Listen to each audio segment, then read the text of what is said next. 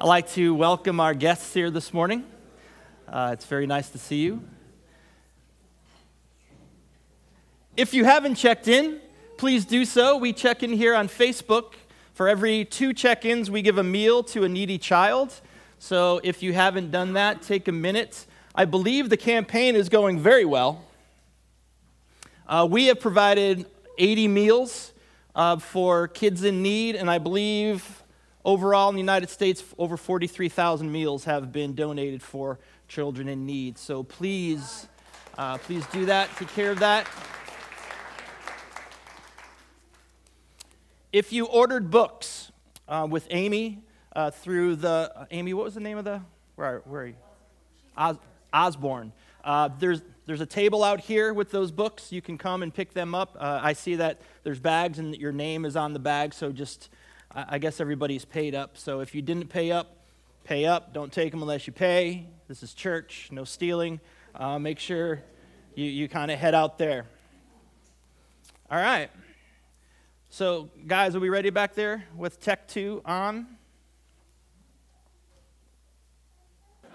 Marriage is what brings us together today. I guess now it's politically incorrect to say man and wife. You have to say husband and wife. That I've been corrected once or twice in my day. But this idea of marriage, those who are married, man, we try to figure it out, don't we? We try to live into this thing, figure this thing out. It could be a bumpy road at times. I'm not quite sure there's a lot of seasons of smooth sailing in marriage, but when you are committed to love that person who you are entering into that covenant with, then there's no better or sweeter place to be than by the side of that man or that woman. Now, in the Old Testament, in the Bible, they describe marriage almost as a mingling of souls. And in fact, the Bible talks about marriage quite a bit. It's throughout the pages of the Scripture, and it goes much deeper than just the relationship that we see here on earth.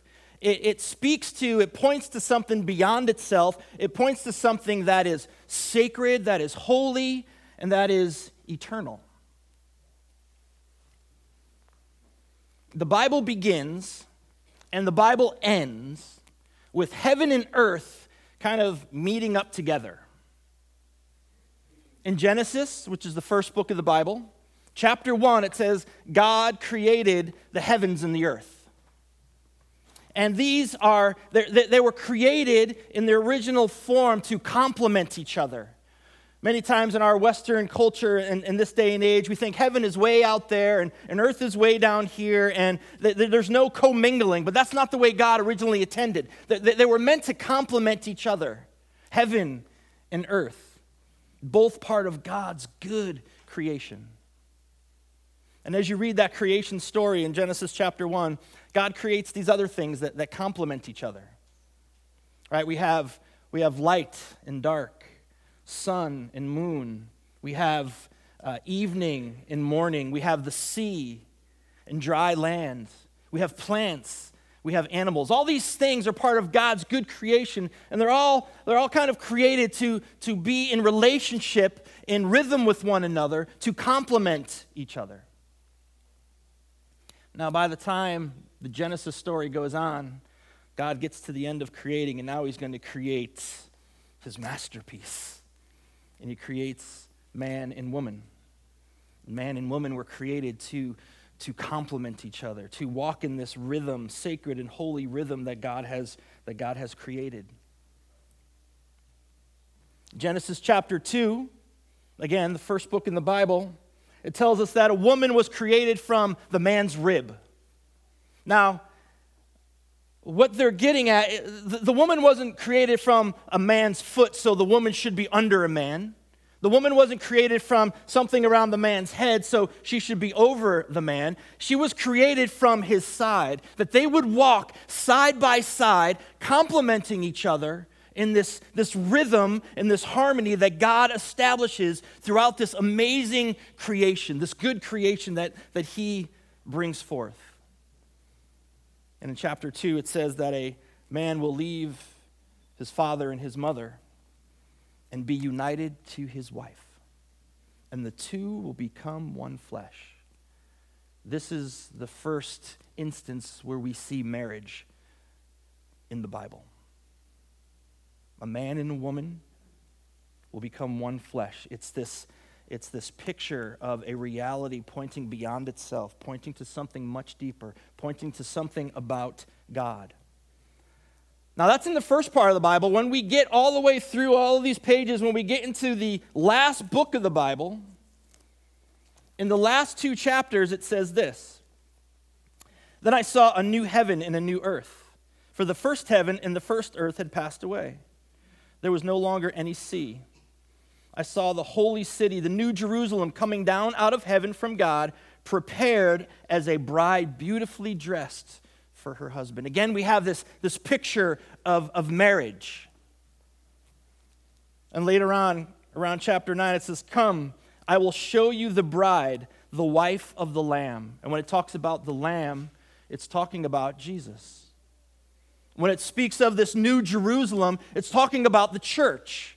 Those people who have put their faith and are following Jesus Christ. And so there's a new heaven and a new earth. God has redeemed the whole thing. He's made it the way he originally intended it. In fact, in that last chapter 21 of Revelation, it says that he is going to be with his people, and there'll be no more death or mourning or sadness or tears. God is renewing all things. The bride is the church. The husband is Jesus. See, marriage points to something much greater than just the relationship here on earth. It's a picture of restoration of God's creation back to the Creator through Jesus. There's this letter in the New Testament written by this guy, Paul. And Paul writes this letter to the church. And in the middle of this letter, he starts to unpack for the church how husbands and wives are kind of supposed to treat each other. And so Paul says, okay, ladies, here's how God would want you to love your husbands.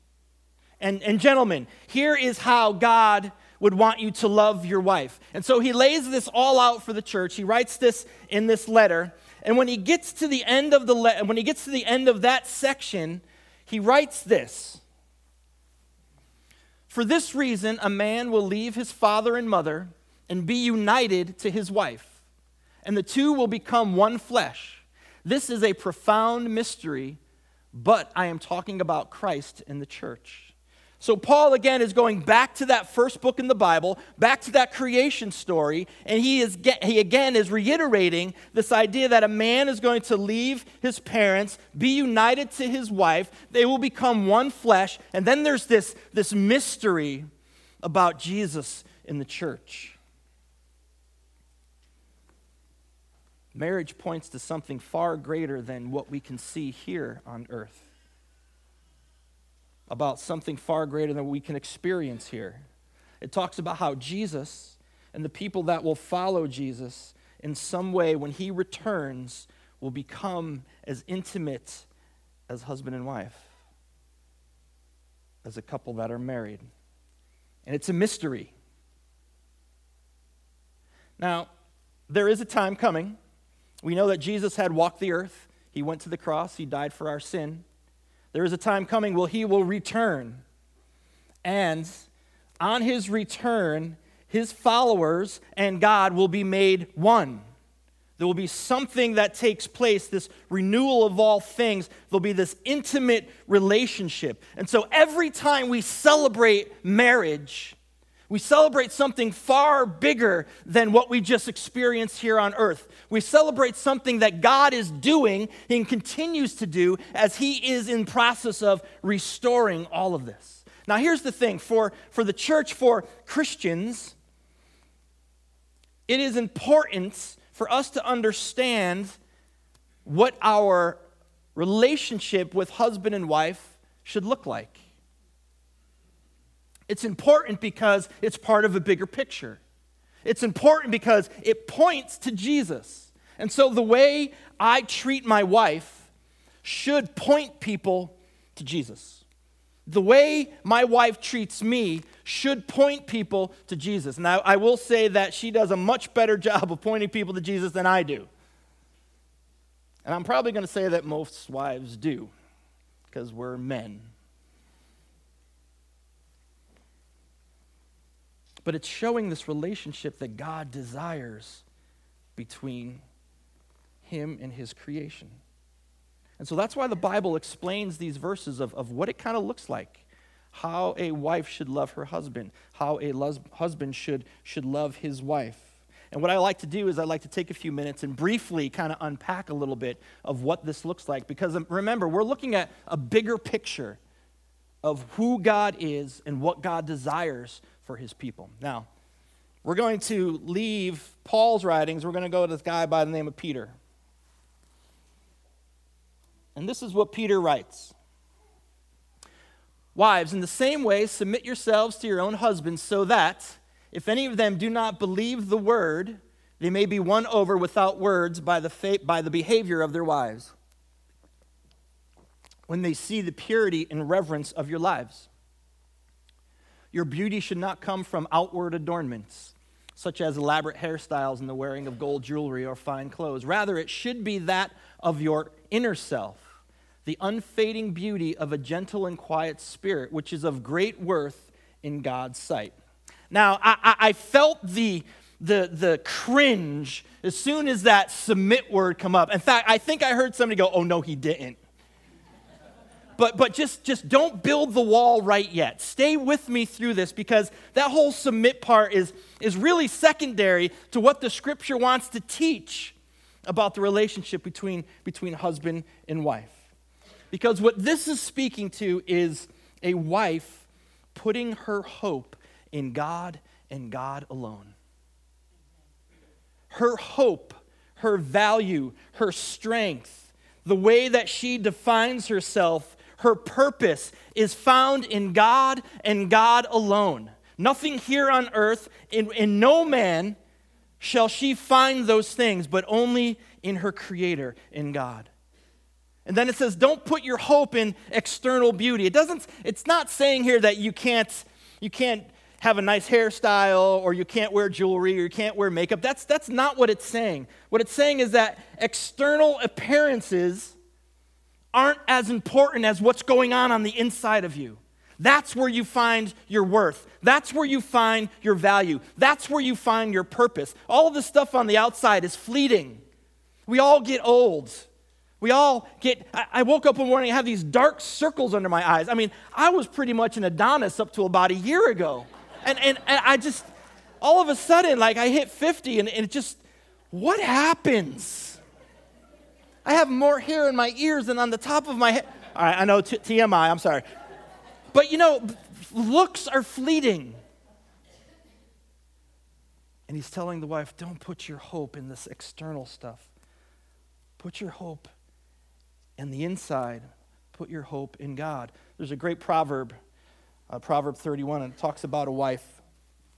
And here's just a quick section of it. It said, this is talking about a wife from the Bible. She is clothed with strength and dignity. She can laugh at the days to come. She speaks with wisdom, and faithful instruction is on her tongue. She watches over the affairs of her household and does not eat the bread of idleness. Her children arise and call her blessed, her husband also, and he praises her. Many women do noble things, but you surpass them all. Charm is deceptive, beauty is fleeting, but a woman who fears the Lord is to be praised. This does not sound like, to me, a weak woman. This sounds like a woman who has cultivating and is cultivating her own heart and her own soul. And as she does that, she can speak words of wisdom and instruction. Those things just don't come easy. That's about getting in on the inside and cultivating yourselves, ladies. Pay attention to what's going on the inside.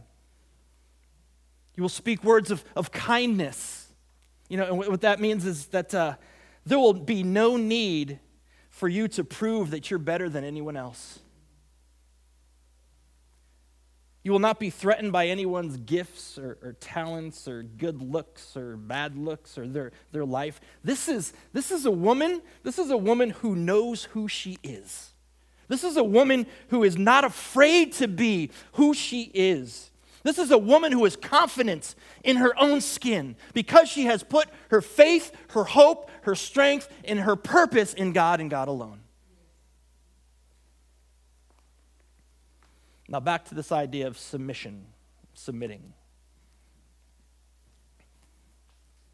The scripture really will unpack it, and it doesn't leave it to the realm of some guy saying, "Woman, give me a beer." That's not what it's talking about. This is about a wife, and notice what it says. Submit yourselves to your own husband, not all men throughout the whole world, but this is about a wife who will respect her husband. In Proverbs 21, it says, "It's better for a man to live in the desert than to live with a quarrelsome wife." So what it's saying is it's better that your husband shrivel up in the desert and die than to live with a quarrelsome wife. It's better for him to die than for a wife to belittle him, to berate him, to disrespect him, even if he's a doofus. See, this is more about the wife and her relationship to God than if he deserves a beatdown or not. Even if he's a doofus, wives, you're called to respect your husband, not to belittle him, not to berate him, not to beat him down. And as it speaks about purity here, it's speaking again of this idea of respect, respecting your husband. See, the wife, in her heart, she knows her husband's strengths, and she speaks into those strengths. She encourages him in those strengths. She speaks well of him. And she also knows his weaknesses. And come on, guys, admit it. We got a lot of them. But she doesn't harp on those weaknesses, but she speaks life into them and encourages him in those things. She's not thinking about, "I wish I was married to someone else. I want this guy." No, that's not what she's looking at. She knows that her husband is flawed, and yet she respects him even in his flaws. She respects him for the good, and she respects him for the not so good. And the idea of a gentle and quiet spirit. See, here's the thing. Men have been taught to shut it down. Men have been taught you got to man up. You don't share your feelings. There's no vulnerability. Those are just ugly words for a guy. And so we've been taught culturally, man up, you don't cry, unless it's a decent Hallmark commercial, then you get one tear at best, and you move on. But this idea of a gentle and quiet spirit within a wife, she has learned how to speak to her husband so that he will open up to her. She is his safe place. She is a place where he feels safe and he's willing to share what's going on the inside of him when the entire world around him says, "Suck it up." And that comes from a wife who would respect her husband. This is what biblical submitting to your husband is. It's respecting him through the good and through the bad. It's this gentle leading. It's a meekness. The word meek biblically means strength under control. That's a wife. That's what the Bible talks about. Now, gentlemen, we're going to look at Peter's version of what a husband is to do. And it seems to be a little bit shorter, and it is, but if you want, ladies, if you want something else to read, you can go to Ephesians chapter 5, and Paul writes a whole lot more to the husband than he does the wife. But at 1 Peter, he continues on. He says, "Husbands, in the same way, be considerate as you live with your wives, and treat them with respect as the weaker partner, and as heirs with you of the gracious gift of life, so that nothing will hinder your prayers." Gentlemen, husbands, be considerate as you live with your wife. They are not our servants. You know, you would think after 25 years of marriage, my wife would no longer have to remind me that she's not the maid, but she does. But they are not put here to serve us. They are not put here to fetch us the things that we need or that we want. In fact, what the Bible says is the husband is to serve the wife, as Christ came and served the church. So what this is like ancient language for, guys, hit pause on the remote, get off the couch, and do something. Now imagine, like a generation ago, you know what? When we had to miss a show, there was no recording it. You missed the show. But the Lord has graced us with a DVR and a pause button. We can pause live TV and actually get off the couch. Our day doesn't end when we get home, just as our wives' days don't end when they get home. And if your wife works from home, works at home, her day never ends. And so our day should not end either. We have exactly the same responsibilities as they do within the home, within the marriage. Now, you can kind of split those responsibilities up as the relationship deems fit, but gentlemen, we don't get to demand what we're going to do and what they're going to do. This is a mutual, complementing each other, rhythm and harmony relationship. Be considerate as we live with our wives. We're called to live with them in a way that is not only considerate, but also honors their hearts, honors their soul. She comes first. We lead in the home by serving and by loving. This is what the Bible calls us. And this whole idea of treating them with respect as the weaker partner, it's not derogatory, and in the ancient language, in the Greek language, it's talking about porcelain. It's talking about your wife isn't just an everyday thing, an everyday relationship. Gentlemen, we treat them with love and respect and with gentleness. There's nothing that she is a second-class citizen or lower than we are in any way. She is special. We're called to create space for her to grow. Grow, not only grow into the things that God has called her to, the person that she is. Grow as a woman, and not just as your wife. It's our responsibility to create that space, to encourage that space, to encourage her. In Psalm 128, it says that a woman who lives with a godly man will be like a fruitful vine, which means that she will grow healthy, she will mature into the woman that God has designed her to be within all the passions and the talents that God has gifted her with. And this is going to look different in every relationship, gentlemen, and it's our privilege of knowing our wife. It's our privilege of understanding her and giving her opportunities to be who God has called her to be, understanding her hopes and her dreams. Now, I do believe that we, as the husbands, we have been given the responsibility and the honor to lead our family. This does not mean that there is no conversation, that there's no arguments, that there's no discussions about how things should go, that there's absolutely no disagreements. No. This means that our wife is not a second-class citizen, that we are equal, that we are co-heirs of this gift of life. It's like instead of sitting at the head of the table, we sit at a round table. You can have equality in a marriage, and you could still have a leader. And we're called to lead by serving. It's our responsibility. It's our privilege. We don't get to demand. We don't get to think we're always right. We don't get to tell what to do. We love them as Jesus loves us. We love them as he loved the church, and he came and he lived for the church, and he gave his life for the church. That's how we are to love our wives. And then it says, so that nothing will hinder your prayer. Now, many people will say that, well, guys, if you're not loving on your wife, then God's not going to listen to your prayers. And I thought, well, what if you've been a real jerk to your wife for a lot of years, and then you pray, God, please help me not be a jerk. Does God hear it or not? No. See, I don't think it's about not hearing us. I think this is more about our hearts. If we are demeaning, commanding, if we are some type of authoritarian in our home, then that's a hardness of our own hearts. And then we begin to pray very differently. We begin to pray selfishly. We begin to pray about us. We begin to pray for things that don't honor God at all. Maybe we stop praying altogether. You see, a man who is seeking after God loves his wife the way the scripture says.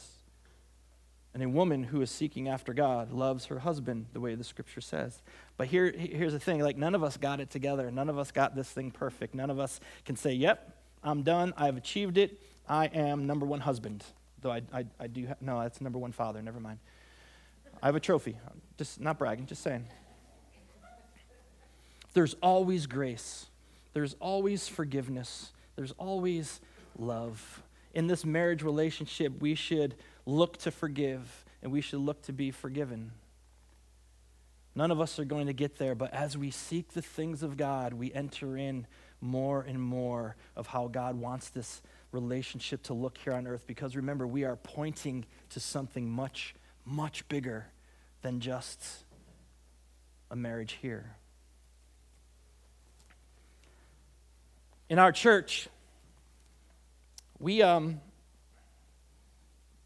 really take time and we celebrate certain milestones in people's lives. We celebrate, say, child dedication, where we bring parents forward, and those parents, they vow before the community to love God, raise their children in the church, teach them about Jesus, and we celebrate with that. And in the same way, we do baptisms.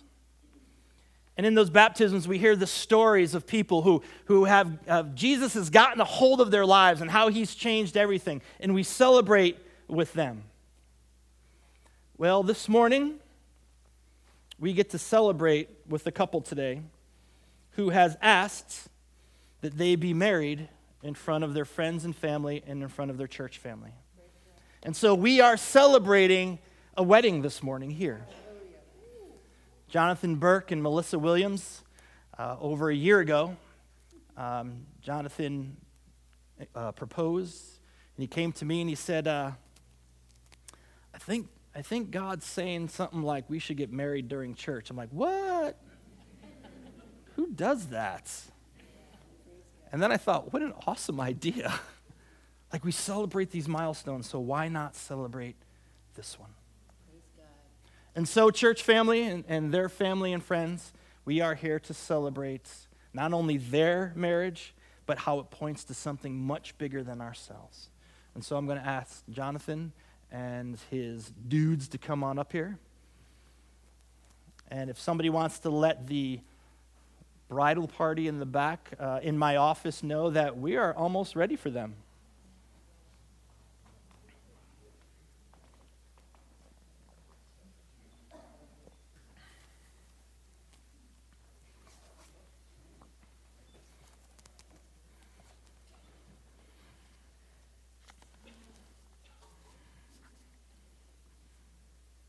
This is exciting, isn't it?